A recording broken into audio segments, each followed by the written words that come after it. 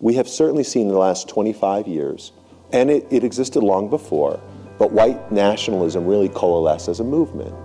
And we shouldn't kid ourselves. This isn't new. It's Aspen Ideas to Go. I'm Trisha Johnson. On the show today, hate on the rise. Jonathan Greenblatt, who you just heard, runs the Anti-Defamation League. He says the number of hate crimes such as harassment, vandalism, and violence have jumped over the last 2 years. He's one of today's featured speakers. Aspen Ideas to Go is a weekly show that brings you compelling talks from the Aspen Ideas Festival and other programs presented by the Aspen Institute. The Institute is a nonpartisan forum for values-based leadership and the exchange of ideas. Hate groups are growing, and the number of hate-fueled incidents is spiking in America. The latest incident was in Charlottesville, Virginia. White nationalists violently clashed with anti-fascist groups and other protesters in a city park. A woman was killed and others injured when a car plowed into a group of protesters. In the first month after Donald Trump won the presidency, the Southern Poverty Law Center cataloged more than 1,000 acts of intimidation and hate. And in the first quarter of 2017, the number of anti-Semitic incidents increased almost 90% over the same period in 2016. That's according to Jonathan Greenblatt of the Anti-Defamation League. He joined Heidi Beirich, who leads the Southern Poverty Law Center's Intelligence Project, and Wajahat Ali, a New York Times opinion writer, for a discussion about hate. They were on stage in June at the Aspen Ideas Festival. Deputy editor of The Atlantic, Matt Thompson, moderated the discussion. Here's Thompson. Where are we now in the arc of extremism and hatred? Heidi? Well, I would say that we're not as bad off as we were in the 50s. You know, the country has it's obviously white supremacist from its founding until the Voting Rights Act, the Civil Rights Act, the Immigration Act in the 1960s. There's just no question about that. So as bad as things are today, it doesn't compare to that period.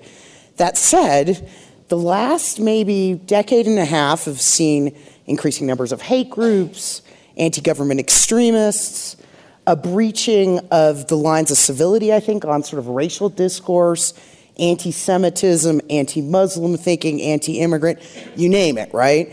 So we could say that what's been going on lately has been a backlash against the Obama years, although I would argue it goes back a little bit further than that. But regardless, we have backslid, at least for those of us who believe in equity and fairness and civil rights. This is not a good time.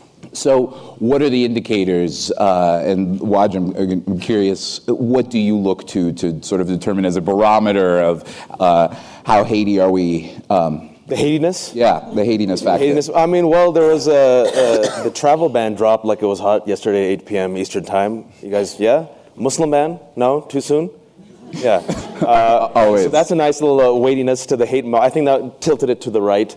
And you have, I mean, we would backtrack it, right? Like you said, don't talk about Trump. But Trump, which I have to talk about Trump, as the commander-in-chief, uses the pulpit and the weight of the office to tweet hate, mainstream hate. And the question then should be, is that yes, we know that Trump goes against Muslims, and Trump not really a fan of African Americans because his pitch to black Americans was, I mean, this is the worst time, right, ever, right. You know, discounting something called slavery and Reconstruction and lynching and all that stuff, but that's okay, nuances. He's young to the job, he'll learn. And then his attacks on 51% of the population, women. So having ovaries is apparently a crime now as well.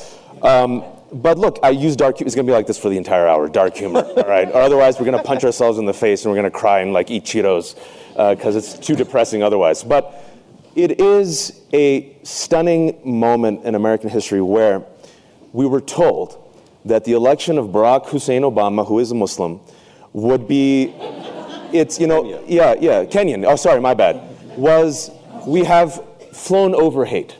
We live in a post-racial society. It's all good now. Proof is in the pudding.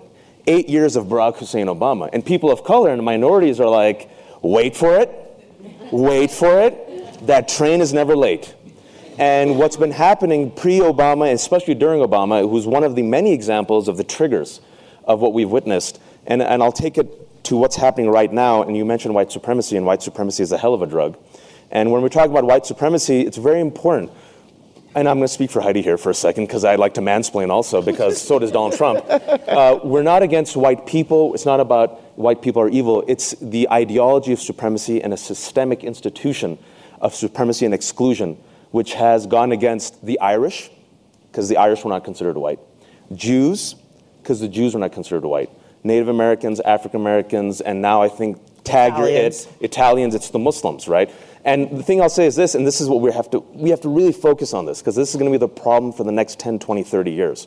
If you look at the studies, and finally enough studies have come out where people say, oh yes, we understand, Trump's base. Why did you vote for Trump? Because us versus them. Zero-sum game. This is no longer my country. This is no longer the America I grew up with. This is no longer my father's America. What does that mean? They are coming here. Who's they? The Mexicans, the undocumented, the ones with the ovaries, the Muslims. They are taking your job. They are compromising your security. So I'm going to make you feel safe and give you the illusion of safety and security by protecting you against them. And that's literally what we're dealing with right now, is a remake of American history. I want to just end on this point. This is a remake. We've seen patterns of this, especially if you're looking at the Islamophobia right now. If you replace, and I can show you the research afterwards, if you replace what Donald Trump has said about Muslims and Islam in America in the past 2 years, you take a DeLorean, 80s pop culture reference, anyone? Back to the Future? Of course. 1930s America, don't even have to go across the Atlantic. And we've done the research. Replace Muslim with Jew. Mainstream hate-mongering against Jews in the 30s and 40s. Replace Muslim and what they say about Islam. A threat, a fifth column, they'll never integrate. There's a Muslim plan, Sharia. Exact same talking points of the best-selling book in 1949, American Freedom and Catholic Power, which then was re-released in 1959, became a best-selling book, New York Times bestseller, when a young man by the name of JFK was ascending. You replace Muslim with Catholic, the exact same talking points. So we're witnessing a remake, and we're witnessing either the death march or the death rattle of white supremacy in America. And this is what we have to deal with. You did not prepare that. You did not prepare that line, did you? I didn't, man. This was me off the cuff. Right, impromptu. And so, by the way, if you're a journalist covering this event, Waj just made news. A Muslim speaker at the Aspen Ideas Festival replace Muslims with Jews and Catholics. Yes. Correct? That's what I heard? That's how Sharia works. Man. Too soon? Too soon? Haters are influential, I gotta say. I don't know. But this year in New Orleans, we saw monuments to heroes of the Confederacy coming down. I mean, I feel like there are a lot of indicators going a lot of different directions for what the norms of the country are. And Jonathan, I'm curious, what do you look to as the barometers for, in the long arc of whatever gray trajectory we are on? Sure. So first of all, thank you. I mean, I think it's brave of everybody to show up at 9 a.m. for a talk on hate when there's so many other choices. But masochistic even. But I think it's an indication of the degree of concern that's out there, because it's real. And unfortunately, I don't agree with what Waj just said, even though it's a good soundbite about the death rattle of white supremacy. In fact, I don't think it's going away. I said death march, death rattle, or death. It could be either. No, really. So the fact of the matter is, what Heidi said is right, that the country was founded in some degree with slavery as a cornerstone. And although we've had really important legislative accomplishments, we have certainly seen in the last 25 years, and it existed long before, but white nationalism really coalesced as a movement. And we shouldn't kid ourselves. This isn't new. Right. And so while there's a lot of concern about the alt-right today, and there should be, I'll remind us that in 1995 in Oklahoma City, Timothy McVeigh, a white nationalist, an anti-government activist, murdered about 168 people and injured upwards of 700, including dozens and dozens of children when he bombed the federal building in Oklahoma City. So we should keep in mind that white nationalism and this awful rhetoric has consequences. And when Timothy McVeigh did that, remember, it was after years of crazy conspiracy theories about black helicopters and government stormtroopers who were going to raid different places. And there was this conspiracy in the rural South and in the Midwest about this. It was crazy then and it's crazy now, but it has consequences. So at the ADL, we track hate crimes and we deal with this all over the country. And in particular, we monitor anti-Semitism, both in terms of attitudes and incidences. So let me give you some data to go to where you started. So we've been looking at anti-Semitic attitudes since the 1960s. And I can report that in our most recent survey, we do these every few years, anti-Semitic attitudes in the US, we're at about 14%. That means 14% of the population demonstrates classic anti-Semitic attitudes. This is way down from where we started doing this in 1964, when the number was about 30%. But we also track incidences. We have 27 offices across the United States, and often we're the first call that gets made when someone suffers a hate crime or a bias incident. And so in our annual survey of anti-Semitic incidences, which we released in April, we saw an increase in 2016 of about 34% over 2015. A 34% increase in acts of harassment, vandalism, and violence. And where is that in the record of how long you've been tracking these incidents? Where does that sit? Where does that sit? Vis-a-vis, like, how high is it? Yeah. Well, I can't tell you exactly in terms of the raw numbers. It's close to, it's 1,600 and change. But we did something this year we've never done before, Matt. Because we've been so concerned about the anti-Semitic rhetoric. We've been so concerned about the surge of hate we're seeing online. We've been so concerned about the anecdotes that we're hearing from all over the country. Is this year we said, let's look at the first quarter of this year. Let's not wait a whole year. I want to know right now what's happening. So in the first quarter of this, we released data for the first quarter of 2017. And shockingly, unfortunately, maybe not surprisingly, the anti-Semitic instances had increased almost 90% over the first quarter of 2016.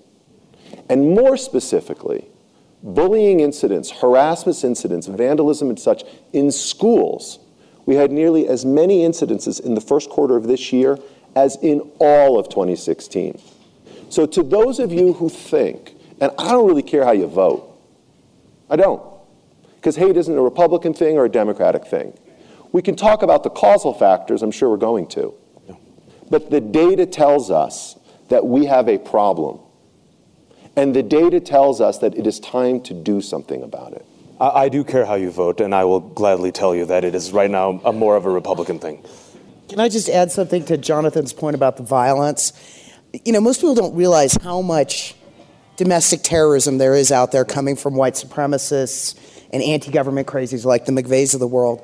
But I can just tell you the Law Center did a study looking at, every single domestic terrorist attack we could count during the last maybe 6 years of the Obama administration. There was an attempted plot or an actual carried out attack every 34 days in the United States. So this is a really serious thing. And just in the last, month and a half, we had the guy who was reading the neo-Nazi website Daily Stormer go to New York to kill black people. Right. With the sword. And he killed the black man with a sword. The student at Bowie, Bowie in Maryland attacked. We had this crazy cell of neo-Nazis in Florida that had bomb-making components that were going to attack synagogues. So the levels of violence, I don't think we always put it together because the way the news media reports, it's like, here's something that happened in Tampa. Oh, the Portland attack, let's not forget that on the train. Something in Portland, something here, something there. When it's Muslim, extremist Muslims doing the attacks, there's like a coherent narrative to it, right? Like they're all of a piece. When it's white supremacists, it's like they're all separate incidents. But the violence is actually serious. And that's not even counting the hate crimes, which are a problem just in the daily lives of so many people in the United States. Right.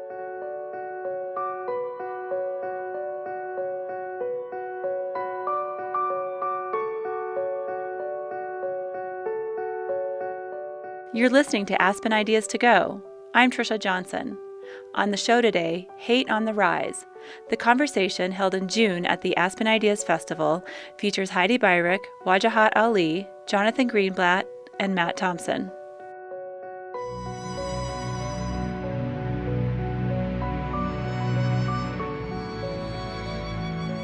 Find Aspen Ideas to Go on Apple Podcasts, NPR One, Google Play, and SiriusXM's Insight channel.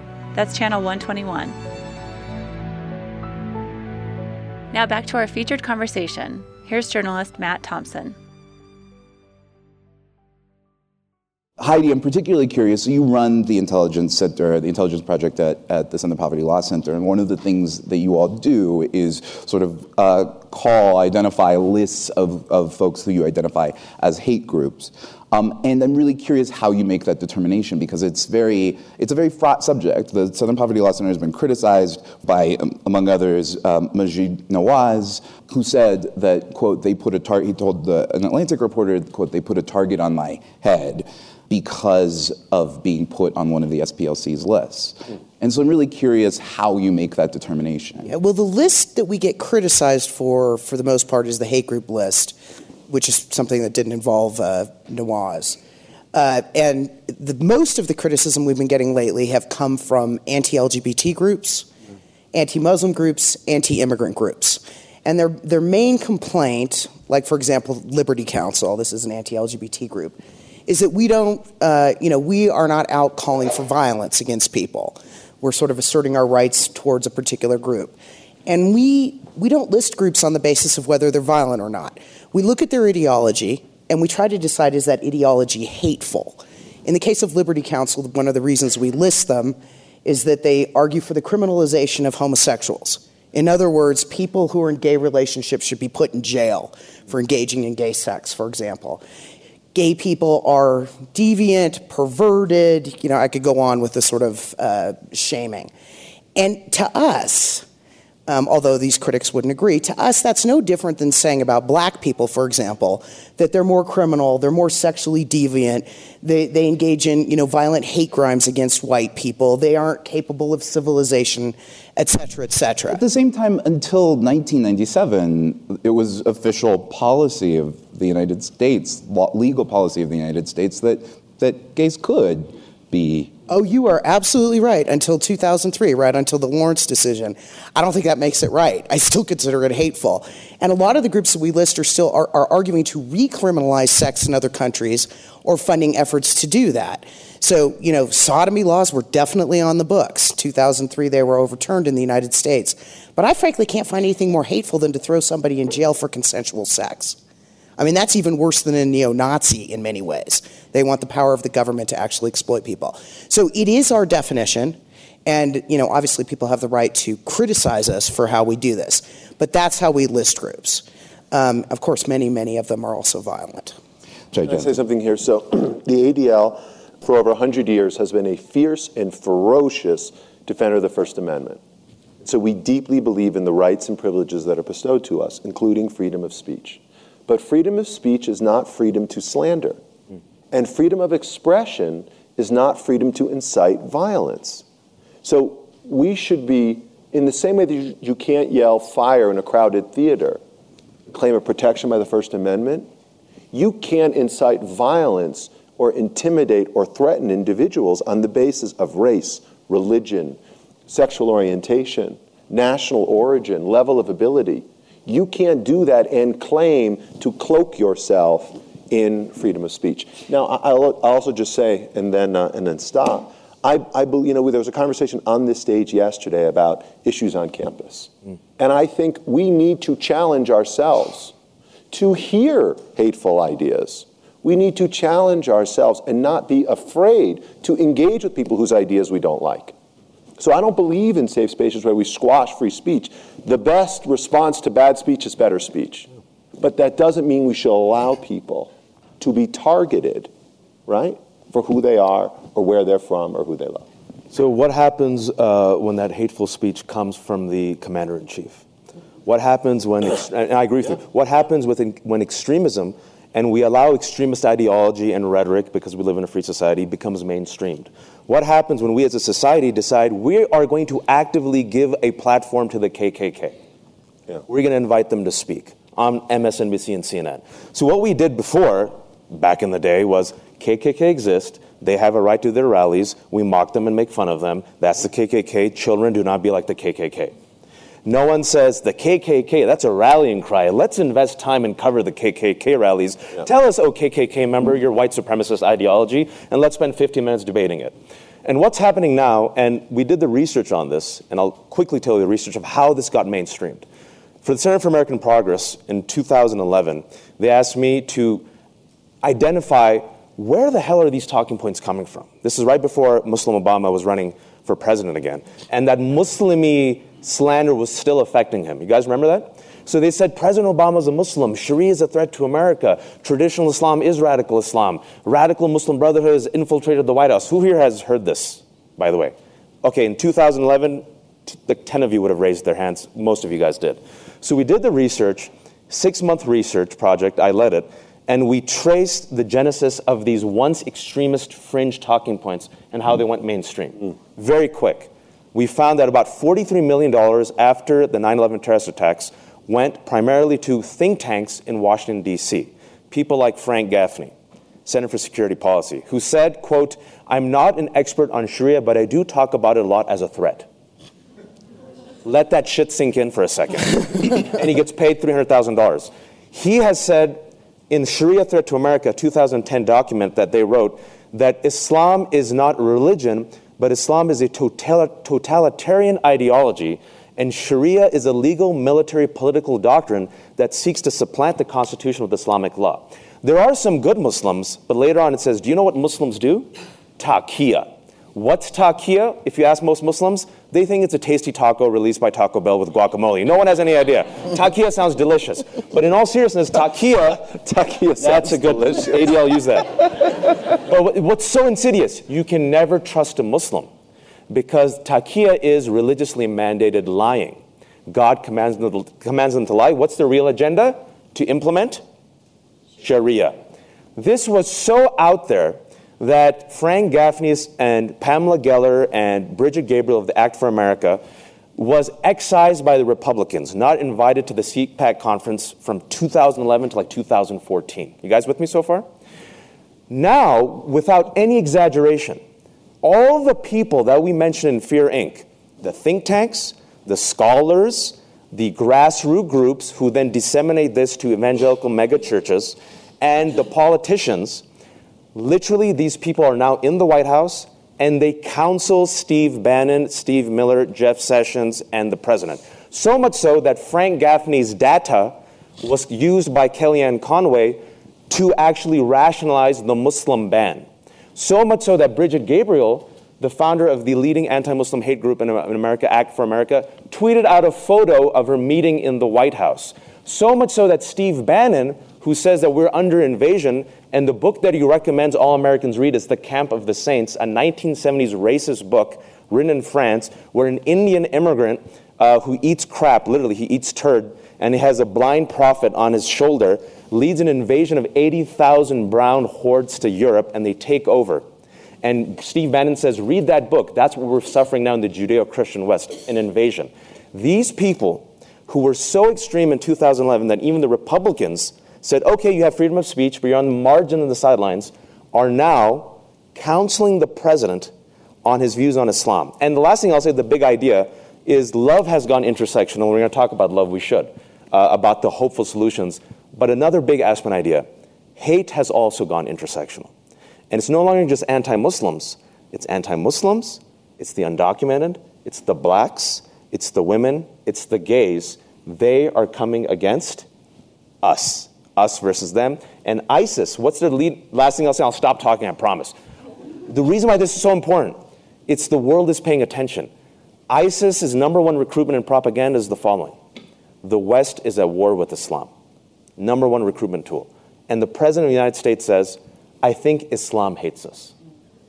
Sorry, I'm done with my filibuster. Let it never be said that Wajahat Ali is not tweetable. I want to come back to this question of how we actually meaningfully identify what hate speech is and what hate looks like in practice.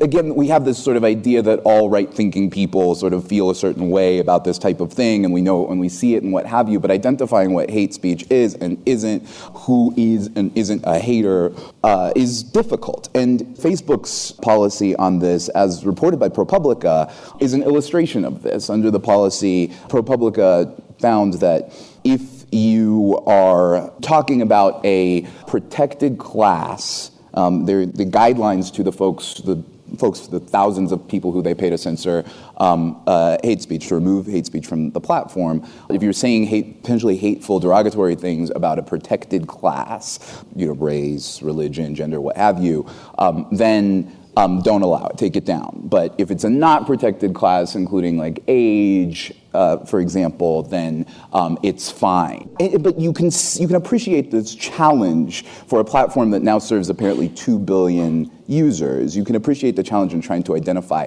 what is hate speech and what isn't, and how do we prevent genuine expression and worthy expression from being censored while protecting people from incitements to violence. Well, I can tell you how we're thinking about it from the ADL perspective. So we see cyberspace and social media as the front line in the fight against hate. Mm-hmm. And to your point, 2 billion users, 1 billion active monthly users on Facebook, 4.5 billion messages, pieces of data exchanged every day on the platform. I mean, it's extraordinary. And we're not even talking about Twitter or Facebook or Snapchat or any of the other platforms too.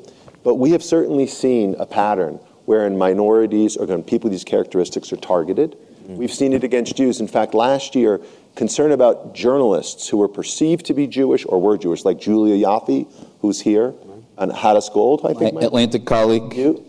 Jeff Goldberg, a number of others. We did some analysis just to see, is there really anti-Semitic harassment taking place on Twitter of these journalists? So our study found over 12 months, literally millions and millions of anti-Semitic messages, tens of thousands directed at a handful of Jewish journalists, including Jeff Goldberg, who made the top 10. There you go. There's something. Well done, Jeff.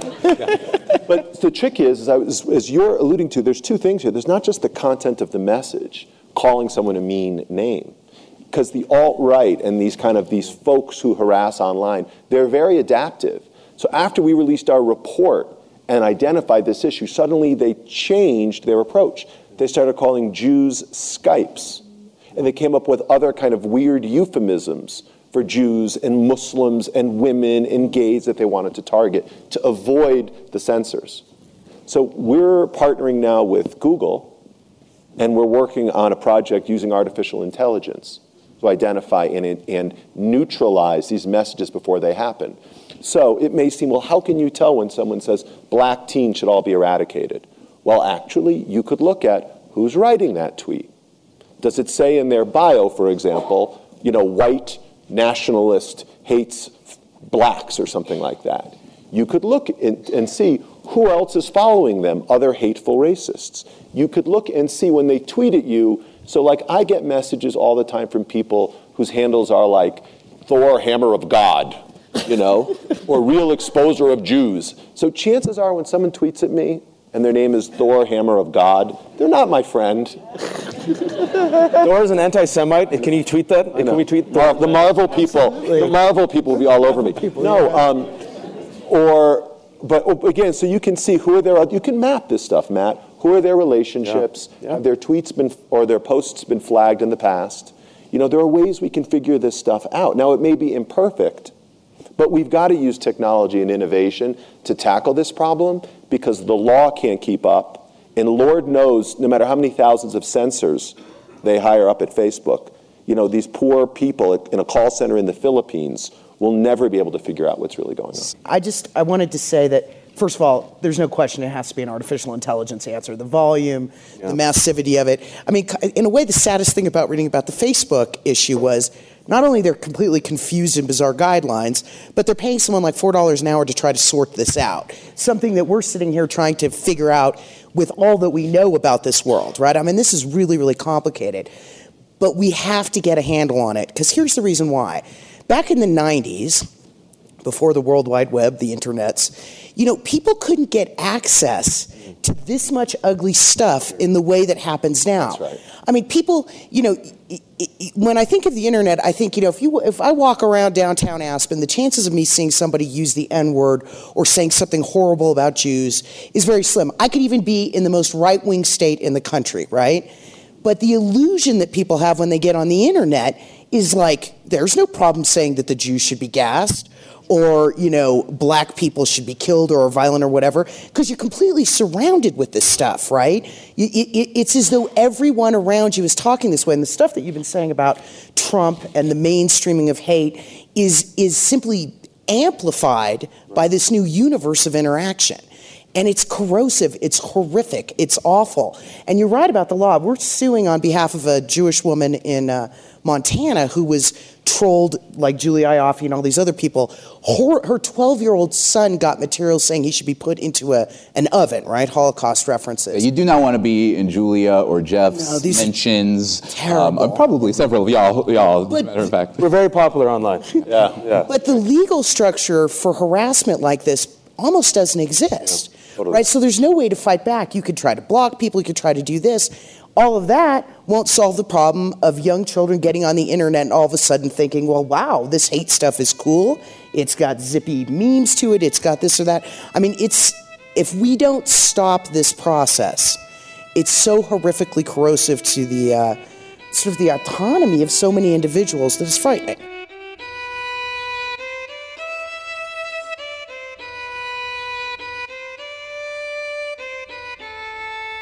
It's Aspen Ideas to Go.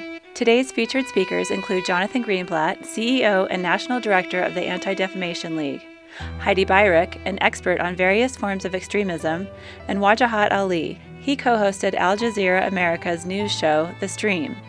Moderator Matt Thompson is with The Atlantic. Previously, he supervised teams of journalists at NPR covering race, ethnicity, and culture.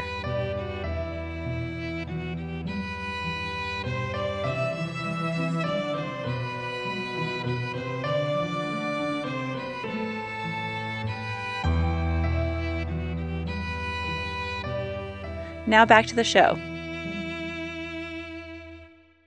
Look, actually, my previous job, which I just left, we were working with Facebook and Google precisely on that. The reality is this.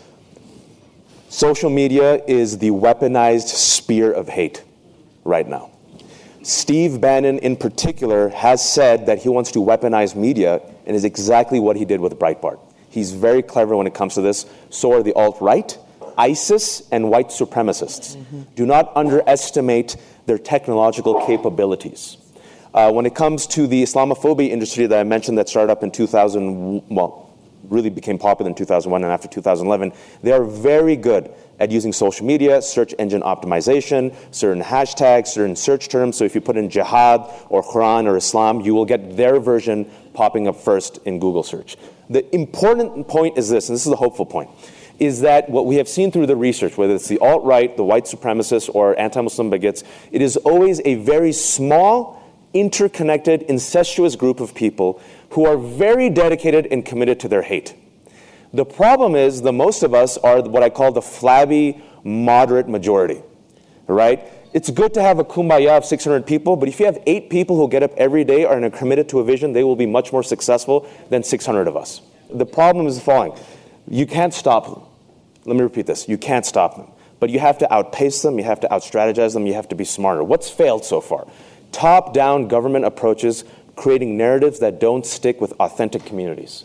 Top-down approaches that do not take account the lived experiences of the communities they're trying to reach. Right. What you need is innovative solutions from the community members and a multicultural coalition of the willing. Techies, activists, students, public sector, nonprofit groups working together to come up with solutions that actually impact their communities. Narratives that stick. Why is ISIS and alt-right so successful to their base? The narrative sticks. A narrative of empowerment. The government narrative, and I'll say why it's failed, the government says, hey, Wajahat, fight ISIS. And I'm like, dude, my mom is wearing a sari, like making biryani right now, watching the Warriors. She does not want to fight ISIS. You know what I'm saying?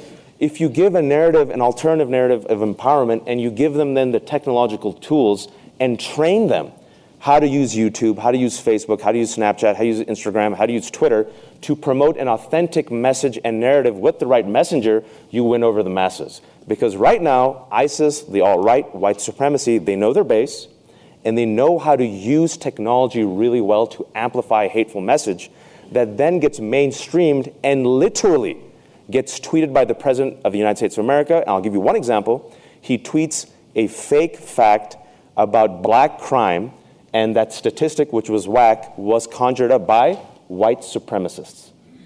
And it was just done through a tweet graphic. Sit with that for a moment. Who has the mic out in the audience? So thank you. Actually, you started, and I'm going to ask you to unpack. Amongst the many disturbing things that we talked about so far this morning, some of the most disturbing things for me is sort of the hate crimes that are happening on campuses. Not only college campuses, but high schools, middle schools, elementary schools. And our teachers in those environments are ill-equipped to manage the conversations that they generate. And so going back to sort of just as you started to talk about what could be done, what are the resources that are available for students? I work at University of North Carolina in Chapel Hill. What are the resources available for students, for teachers, not only at the university level, because I actually think we have a little bit more there, but at the high school and going further down? Thank you very much. A good question. Heidi? I know ADL has a ton of resources as well. At the Southern Poverty Law Center, we have a project called Teaching Tolerance that deals with the K through 12 cohort and mostly has materials written specifically for teachers. And we have put out a ton of material in the last, really since the election, about this problem and how to handle it. I encourage you to look at it. You know, one of the things that was most amazing about the election itself for us was that there were almost like 900 hate crimes in the 10 days after the election. And the largest chunk of them happened on school campuses, many of them involving, like very, very young children. And so this is quite a challenge for administrators and teachers to deal with. So I encourage you to look at the material. I know ADL has a ton of stuff. Thank you, Heidi. And to build upon what Heidi said, I mean, we've thought this for decades. Like, the best antidote to ignorance is knowledge. Yeah. And the best way to challenge hate is not again, through top-down models, but through bottom-up strategies that engage people where they are. So the ADL over decades has developed some of the best educational materials for kids. We've got 27 offices around the country, and we use hundreds and hundreds of trainers who go into schools with a peer-to-peer model to empower high school students to mentor middle school students, to empower middle school students to mentor elementary school students. And a lot of our stuff is online, and I'm happy to talk to you about it. It's at adl.org. It is interesting, right? We're opening up an office in Silicon Valley. That's important.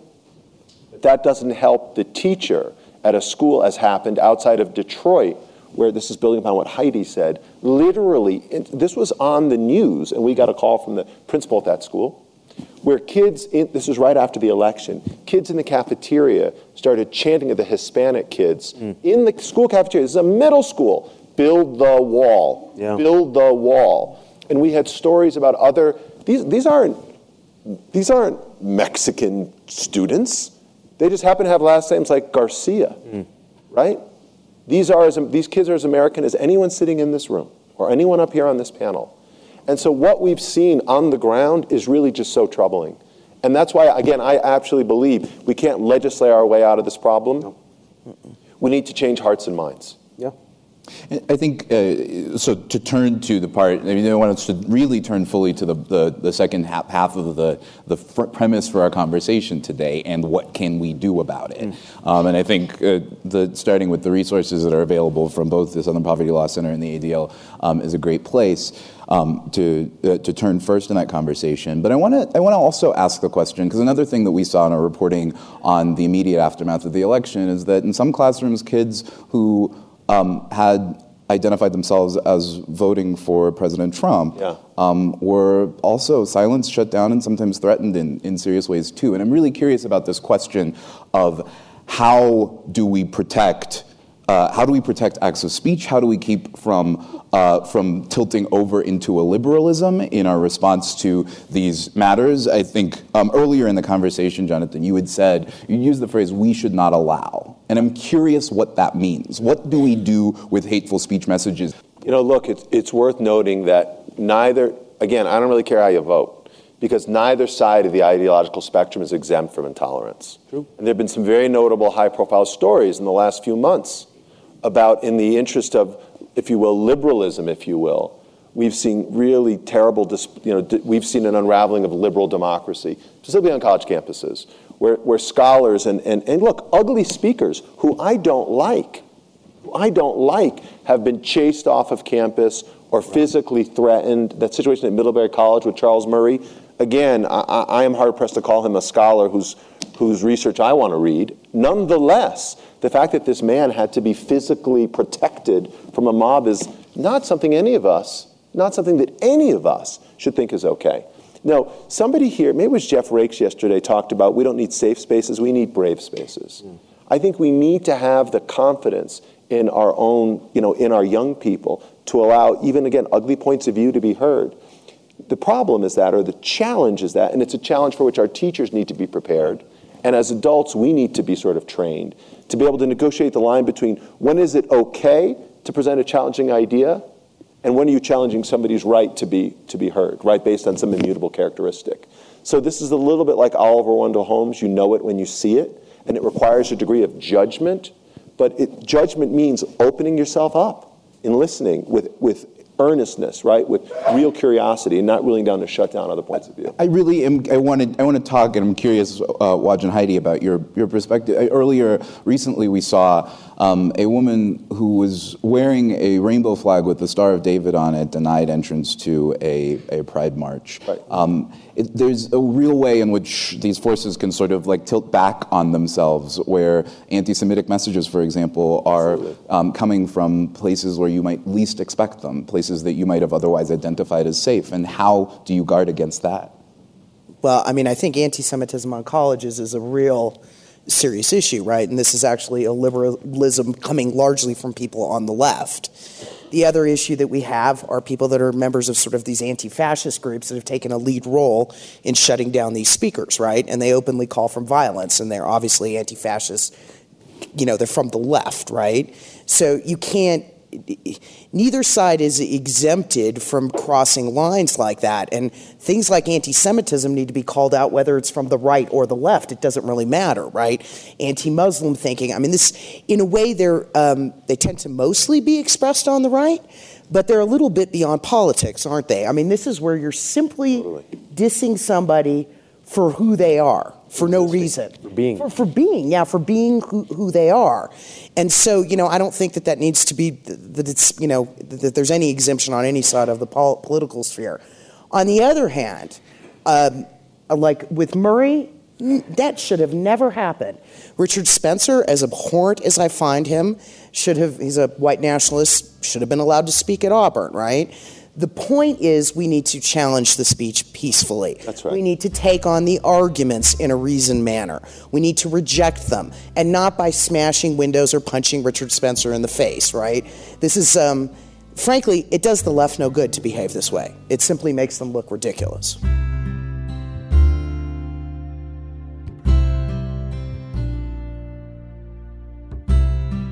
You're listening to Aspen Ideas to Go. If you like today's show, please check out the episode, What Have We Learned from Listening to America? Journalists Joshua Johnson, Melissa Block, James Fallows, and Charles Sykes talk about a divided America. Find the show by searching Aspen Ideas to Go on Apple Podcasts.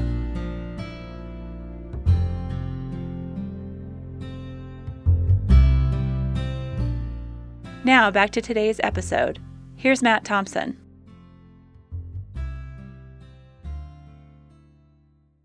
So we are coming really close to the end of our time, and I want to go to questions again in a second. But first, I want to have a really quick lightning round. I want to ask, in just like a minute, from each of you, what is one thing that should be done to prevent the rise of hateful extremism in America? And Heidi, I want to ask you to speak about that. What is one thing that we should do as a democracy, as a democratic civic society? Waj, as individuals? Jonathan, as a pretty moneyed and influential tier of people in the audience today, what do we do as leaders? Heidi? It's hard to answer with one.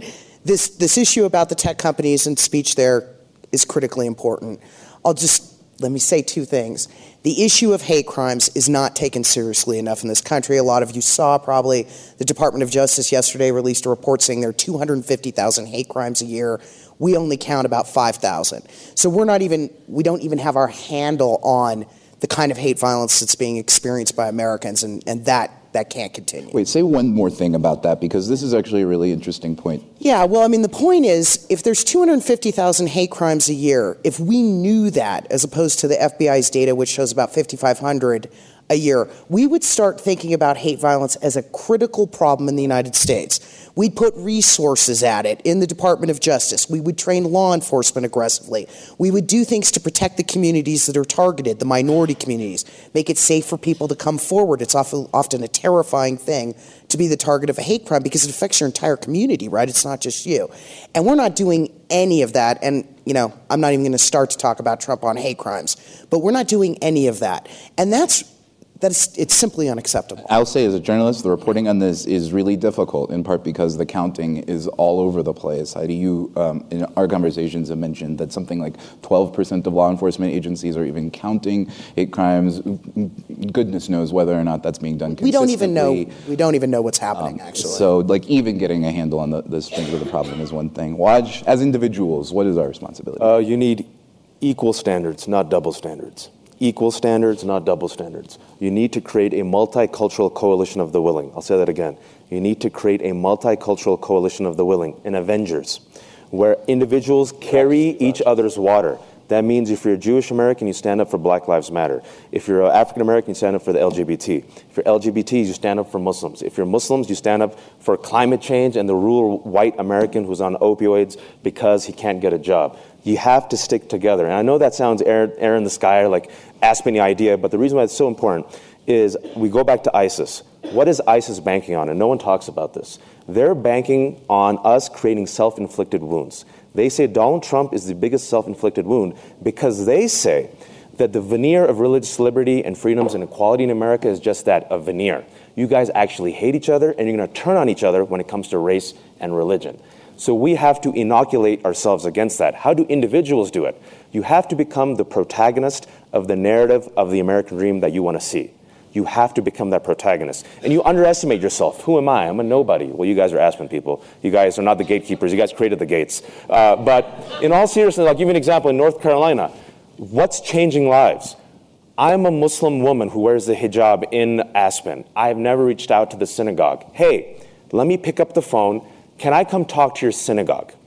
And vice versa. I've seen these pockets of resistance in so many cities that have created alliances. I'm not even making this up. Being a good human being on a day-to-day basis and living that narrative through your actions. The Muslim man dropped in January. My friend, who knew me since elementary school and has not talked to me in years, right? Connected with me on Facebook. Said, I've been following your writings and your life and your career, and I have seen the rise of anti-Muslim hate. I never took it seriously, but now I am taking it seriously. Thank you for just speaking up and being the token Muslim in all-boys Catholic high school for us. Because of that, I'm not going to go to the airport with my girlfriend and resist this Donald Trump ban. And as gatekeepers, the final thing I'll say is this: representation, representation, representation. 65% of Americans say they don't know a Muslim, even though we've been here for 400 years. Look at all the positions of influence and power. Count how many women there are, people of color there are. Represent, use your resources to bring in the Latinos, the Muslims, the African Americans, the LGBT, and the women. You're not doing us a service. We've earned it. We're talented. Represent the America you want to see.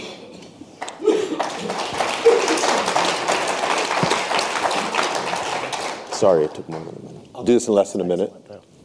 So I'm proud of the fact that ADL helped get hate crimes laws passed in this country in the 90s. Good job. I'm proud of the fact that we educate 1.5 million kids every year in schools. If you care about your children's college education, right, you invest in a 529 plan. And if you care, if you think Amazon is going to keep growing and you care about your own financial livelihood, if you will, you go buy stocks, right? You go buy shares in Amazon. So I would tell all of you, what can you, the moneyed class as you described it here in Aspen, do?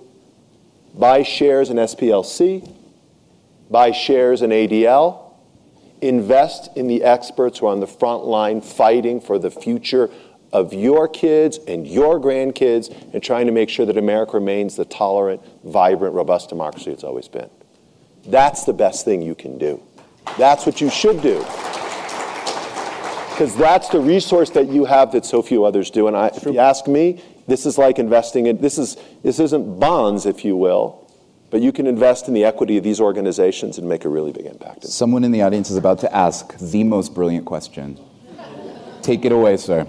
The whole time I've been here, I've been hearing that where there's a problem, young people should be there. So what can us as young people that can't quite vote and do many things as adults can do, what can we do to limit these hate crimes and like stop what's going on? Thank you very much. What should the youths do?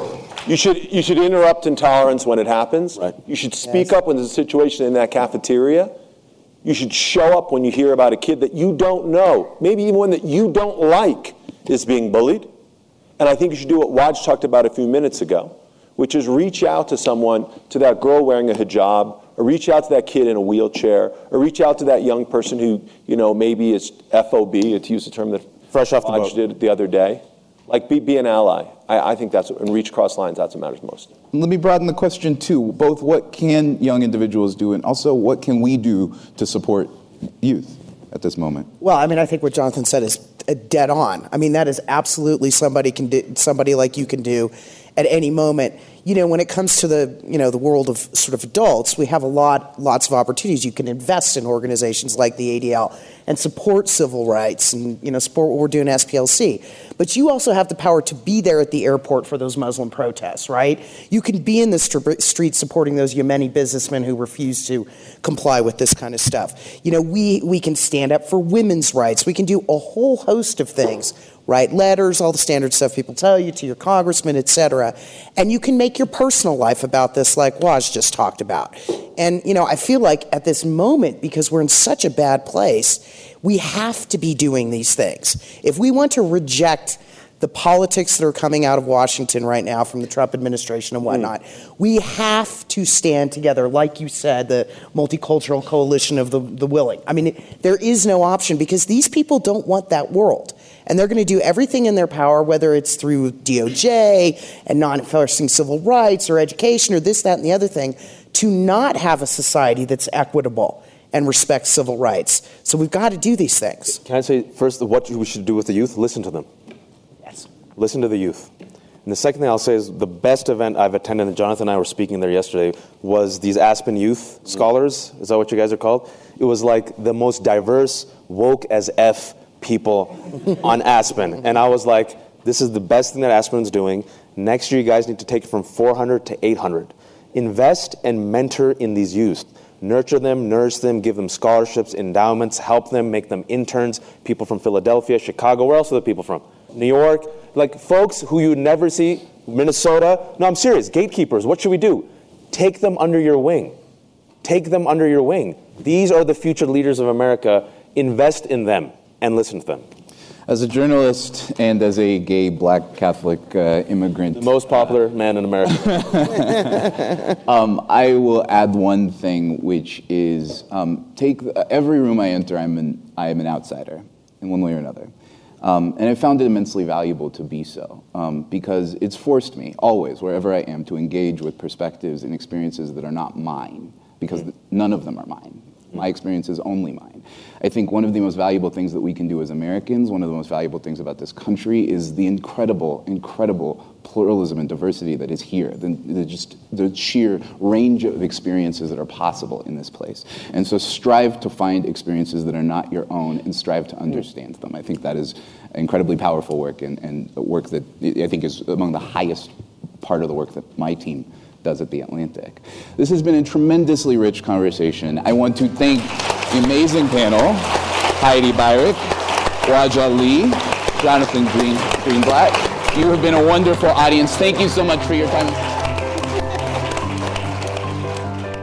Heidi Beirich leads the Southern Poverty Law Center's Intelligence Project, which publishes the Intelligence Report and the Hate Watch blog. Jonathan Greenblatt served as director of the White House Office of Social Innovation and Civic Participation under President Obama. Wajahat Ali writes for the New York Times and earned a Peabody nomination for his series, The Secret Life of Muslims. Matt Thompson is deputy editor of The Atlantic. Their conversation was held in June at the Aspen Ideas Festival. Make sure to subscribe to Aspen Ideas to Go on Apple Podcasts or wherever you listen to podcasts. Follow the Aspen Ideas Festival year-round on Twitter and Facebook at Aspen Ideas. Today's show was produced by Marcy Krivonen, Eliza Kostis, and me, and recorded by our team at the Aspen Institute. I'm Trisha Johnson. Thanks for joining me.